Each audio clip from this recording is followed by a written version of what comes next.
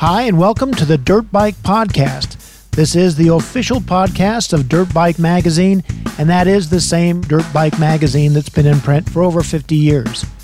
If you can't find us on the newsstand, you can always find us at www.dirtbikemagazine.com, and you can even have it come to your doorstep by clicking on the subscribe button and then entering the promo code INSIDE to be a Dirt Bike Magazine insider. You'll get a 20% discount. It's that time of the year again, so we've assembled the top motocross bikes in the world for Dirt Bike Magazine's 2023 450 Mx Shootout.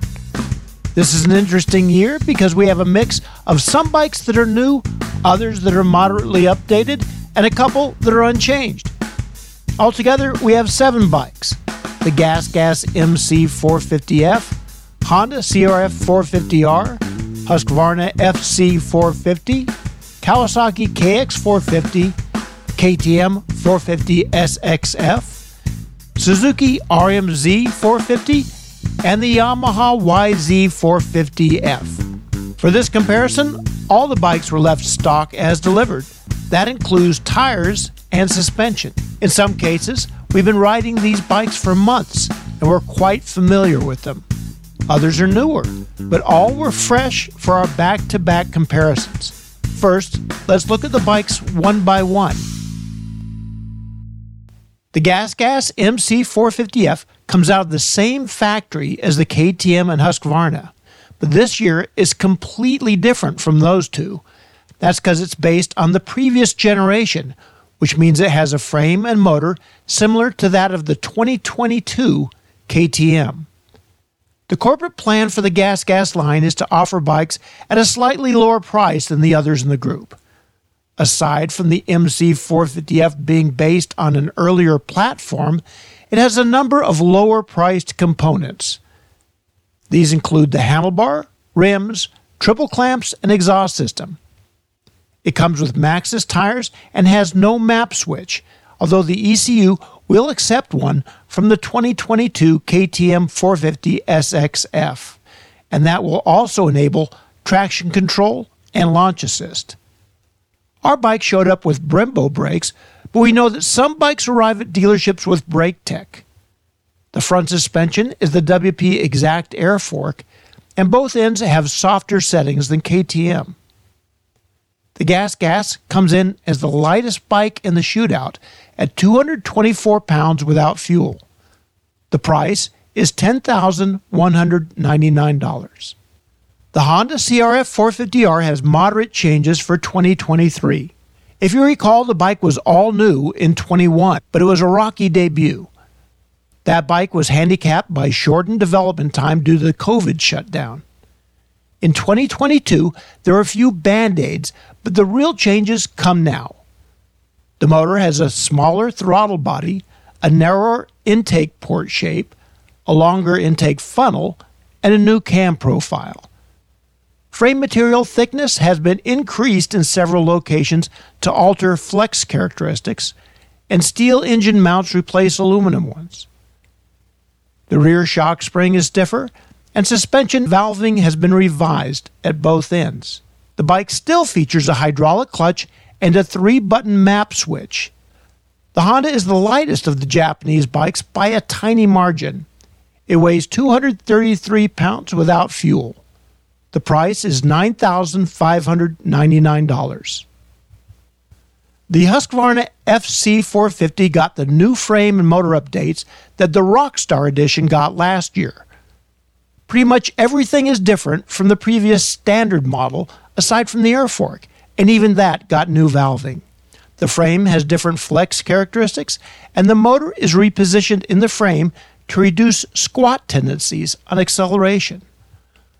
Most of Husky's competition bikes have a lower seat height than KTM models because of different linkage and a shorter fork.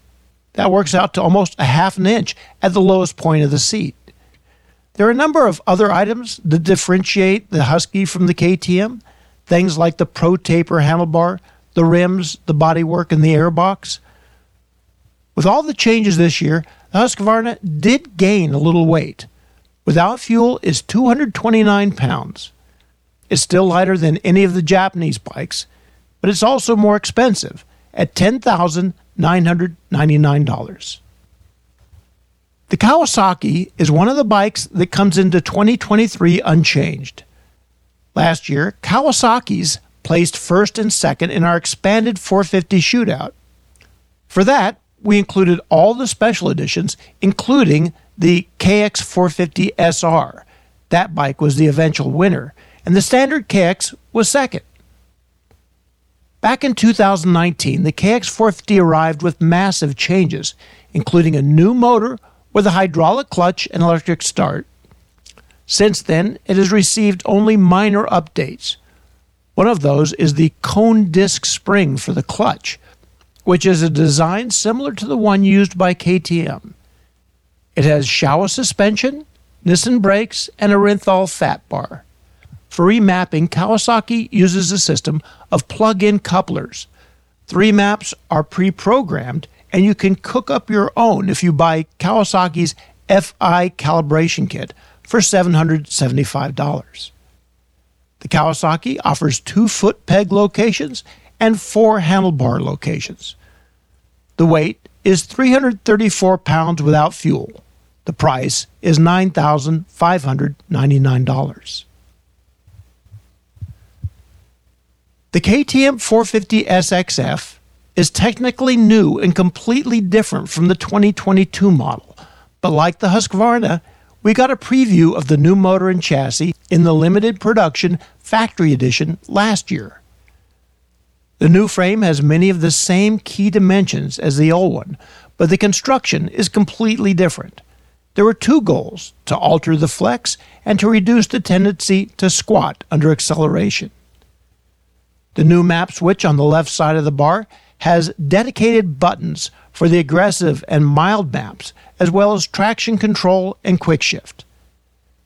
The shock is completely new this year, while the fork is still a WP Exact air fork with new valving. Compared to the Husqvarna, the KTM has a slightly taller seat height and longer suspension travel. It also has a neck and handlebar and different bodywork. The weight is 229 without fuel. The price is $10,899. Even though the Suzuki RM-Z450 has gone unchanged for a long time, it's still as viable as ever, and we wouldn't dream of leaving it out. Ken Roxon apparently agrees, and his decision to ride one in 2023 has generated renewed attention for the RM-Z. Some of the technology is a step behind. The obvious sore point is that the RM-Z450 has no electric start. It also lacks traction control and relies on plug-in couplers for map changes. This year, the Suzuki comes with a GET programmable ignition, so only the Yamaha has a more sophisticated mapping system. As of right now, there's a promotion going on until the end of the year. If you buy an RM-Z, you will receive a Yoshimura RS12 exhaust system and an RM Army graphics set in the mail. At $8,999, it's the most affordable 450 in the group, and it has a weight of 239 pounds without fuel. There's no denying that the Yamaha is the star of the show this year. It's completely new and a big question mark for 2023. Only the design concepts and core principles are unchanged. Yamaha is committed to the reverse cylinder concept that it introduced back in 2010.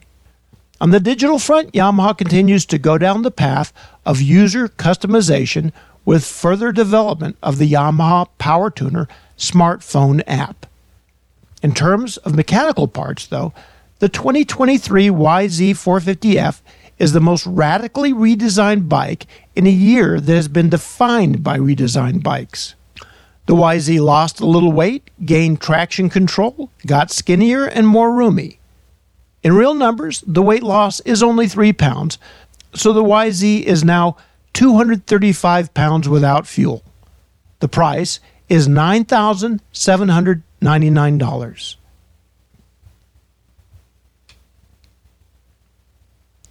So, as the last bike to arrive, the the Yamaha became the focus of some intensive testing as soon as we could. A clear picture of how the bikes stack up really came into focus once we could ride them all back to back on the same tracks.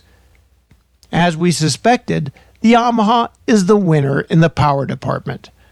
There's a delicate balance between peak output and power usability, and Yamaha nailed it. In a straight line with good traction, the Yamaha is tough to beat. It has excellent peak power, but beyond that, it ramps up smoothly and controllably. Then, on top, it revs out and never really falls flat. It's just about the perfect package for an experienced rider.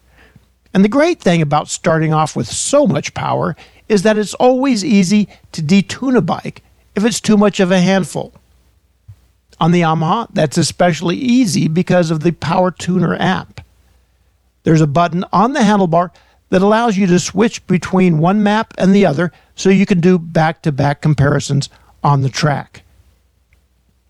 Next, we like the motors of both the KTM and the Husqvarna.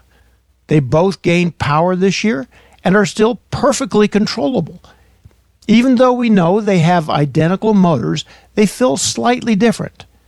The KTM hits a little harder and sharper, whereas the Husky seems a little smoother. Both have a noticeable difference between maps 1 and 2. It's not just that one is aggressive and the other is mild. They have different characteristics in the way they ramp up and behave. The Kawasaki, GasGas, and Suzuki all have sweetheart motors. They all have controllable power that gives you the feeling of, okay, I got this. The GasGas actually makes the most power of those three. It's easy to manage, but can come across as a little raspy. It pops and backfires, and you get the feeling it might stall. The Kawasaki, on the other hand, has the best, most usable power of all, just not that much of it. We got to be frank, all the 450s make a ton of power, and very few people need more, even though the Kawasaki's peak output is 2 or 3 horsepower less than some of the others. No one in his right mind would say that's a handicap. The KX motor generated nothing but praise. The Suzuki has the lowest peak output of them all, but has manners similar to the Kawasaki's.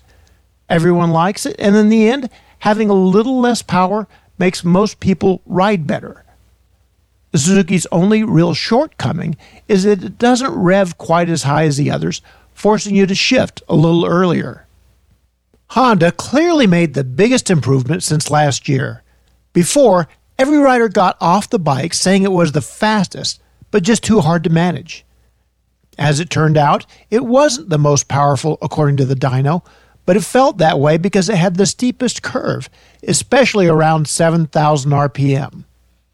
Now, the power comes on much earlier. The Honda is still a beast, but now it's because the power comes on so strong, so early, then flattens out. Compared to the other bikes, the Honda is a lot of motorcycle. The 3 maps are useful because some riders want more, others want less. No one felt really strongly that any of the 3 maps was a decisive advantage or disadvantage. About traction control in general. 5 of the 7 bikes offer it. Test riders don't always notice when it's engaged, at least not in a positive way. To be fair, most of the tracks we rode already had good traction. It might be a different story in the worst conditions. Traditionally, the Yamaha YZ450 does well in the suspension department. It still does. For riding hard on the roughest tracks, the YZ is the bike to have, but that isn't necessarily true on moderately rough tracks or ones with just light chop. There, the softer Kawasaki is more comfortable. Plus, the Kawasaki is easier to dial in. If you have it right for a tight, twisty track, it's going to be good for a fast, sweeping track as well. The Yamaha is tricky to get right, although this is less about suspension compliance than about overall handling. Initially, we had the rear suspension set right around 96 millimeters, which is good in tighter stuff, but a little nervous at speed. Then we went to a more relaxed 103 millimeters, but struggled with front end traction. We also tried varying fork heights. Each rider found a favorite recipe, but no two were exactly alike. The Husky and KTM have a good news, bad news story in the overall handling department. The good news for both is that they both turn like magic. They always did, but the new chassis is more stable once you're established in the turn. You don't realize that suspension squat under acceleration is such a negative factor until it's gone, or at least reduced. The bad news is that the new chassis makes the suspension feel harsh on both bikes. The air fork, in particular, seems to have gone backwards. It's still infinitely adjustable, of course, but you never get the comfort level that you had with the old frame. We do know that as the new chassis gets more time, it gets more compliant. The GasGas still has the old frame, but it's paired with much softer suspension settings. Most riders feel it's a little too soft for aggressive riding. When you mix the soft suspension with the more flexy frame and the softer power delivery, it's apparent that the GasGas is designed more for novices and beginners than intermediates and pros. The Honda, on the other hand, feels like it's designed for supercross. It has a fast-handling chassis that turns sharp and steers easily. It's so responsive that some riders even say it's a little nervous. The rear suspension is much improved this year, so it's more stable than it once was once it's situated in a turn. Overall, in fact, the suspension on the Honda is good, perhaps not as cushy as the Kawasaki, but more compliant than the Yamaha. You still have to bring your A game to get the most out of the Honda. It's a racer, not a cruiser. What's interesting to us is that the Suzuki was once considered a fast-handling bike. It clearly influenced the other bikes in the class. They're all more Suzuki-like than ever before. So today, the Suzuki RM-Z450 is more middle of the road. It still turns well, although it's not the cut-and-thrust type of bike it once was. At least not by comparison to the others. It actually is one of the more stable bikes at speed. The one shortcoming in the handling department is the suspension, which is too stiff for the average rider. So where does all that leave us? We hate to sound like we're stuck on repeat, but we once again have the Kawasaki KX450 on top. It isn't the fastest, lightest, or best turning, but it is the most confidence-inspiring bike in the group. In this case, going unchanged probably played to its advantage, too. The others are still working out setup and details, whereas the KX450 is past all that. Second is the new Yamaha YZ450F. There's no doubt that this bike is a better machine than last year's. It's faster, lighter, and more comfortable. At this point, we still have to work out balance and setup issues, but it's oh so close. Next, we have the Husqvarna FC450. Yes, we know that it's almost the same bike as the KTM, but it gets the nod because there are enough riders who thought the lower seat height was an advantage, and most riders also like the smoother power delivery. Some also say the Husky is more comfortable because of the Pro Taper handlebar. The KTM officially gets fourth, but more aggressive riders might like its sharper power delivery and longer suspension travel. Let's be real though, the KTM is so close in performance to the Husky that it really comes down to which bike you think looks better. And that brings us to the GasGas, which many people say is the best looking motocross bike on the market. We love the fact that the GasGas is truly different from the KTM and Husky this year. There are plenty of riders who like the old chassis better, and there's no doubt that the GasGas is a more appropriate bike for the casual enthusiast. The Honda is a little frustrating because it really should do better than 6th place. Every sore point has been addressed. It's fast, it's aggressive, and the suspension is genuinely good. In truth, its only real fault is that it's too much bike for the average rider. And does the Suzuki really belong in last place? Ken Roczen did his own shootout in the off-season, and the RM-Z won. In stock form, it's a competitive, affordable bike for amateur racing. Clearly, it can also be competitive at the highest level as well. We hope this provides some insight into the 2023 450 motocross bike lineup. We have more to offer on YouTube and at dirtbikemagazine.com. Check us out on Instagram and Twitter too. Thanks for tuning in.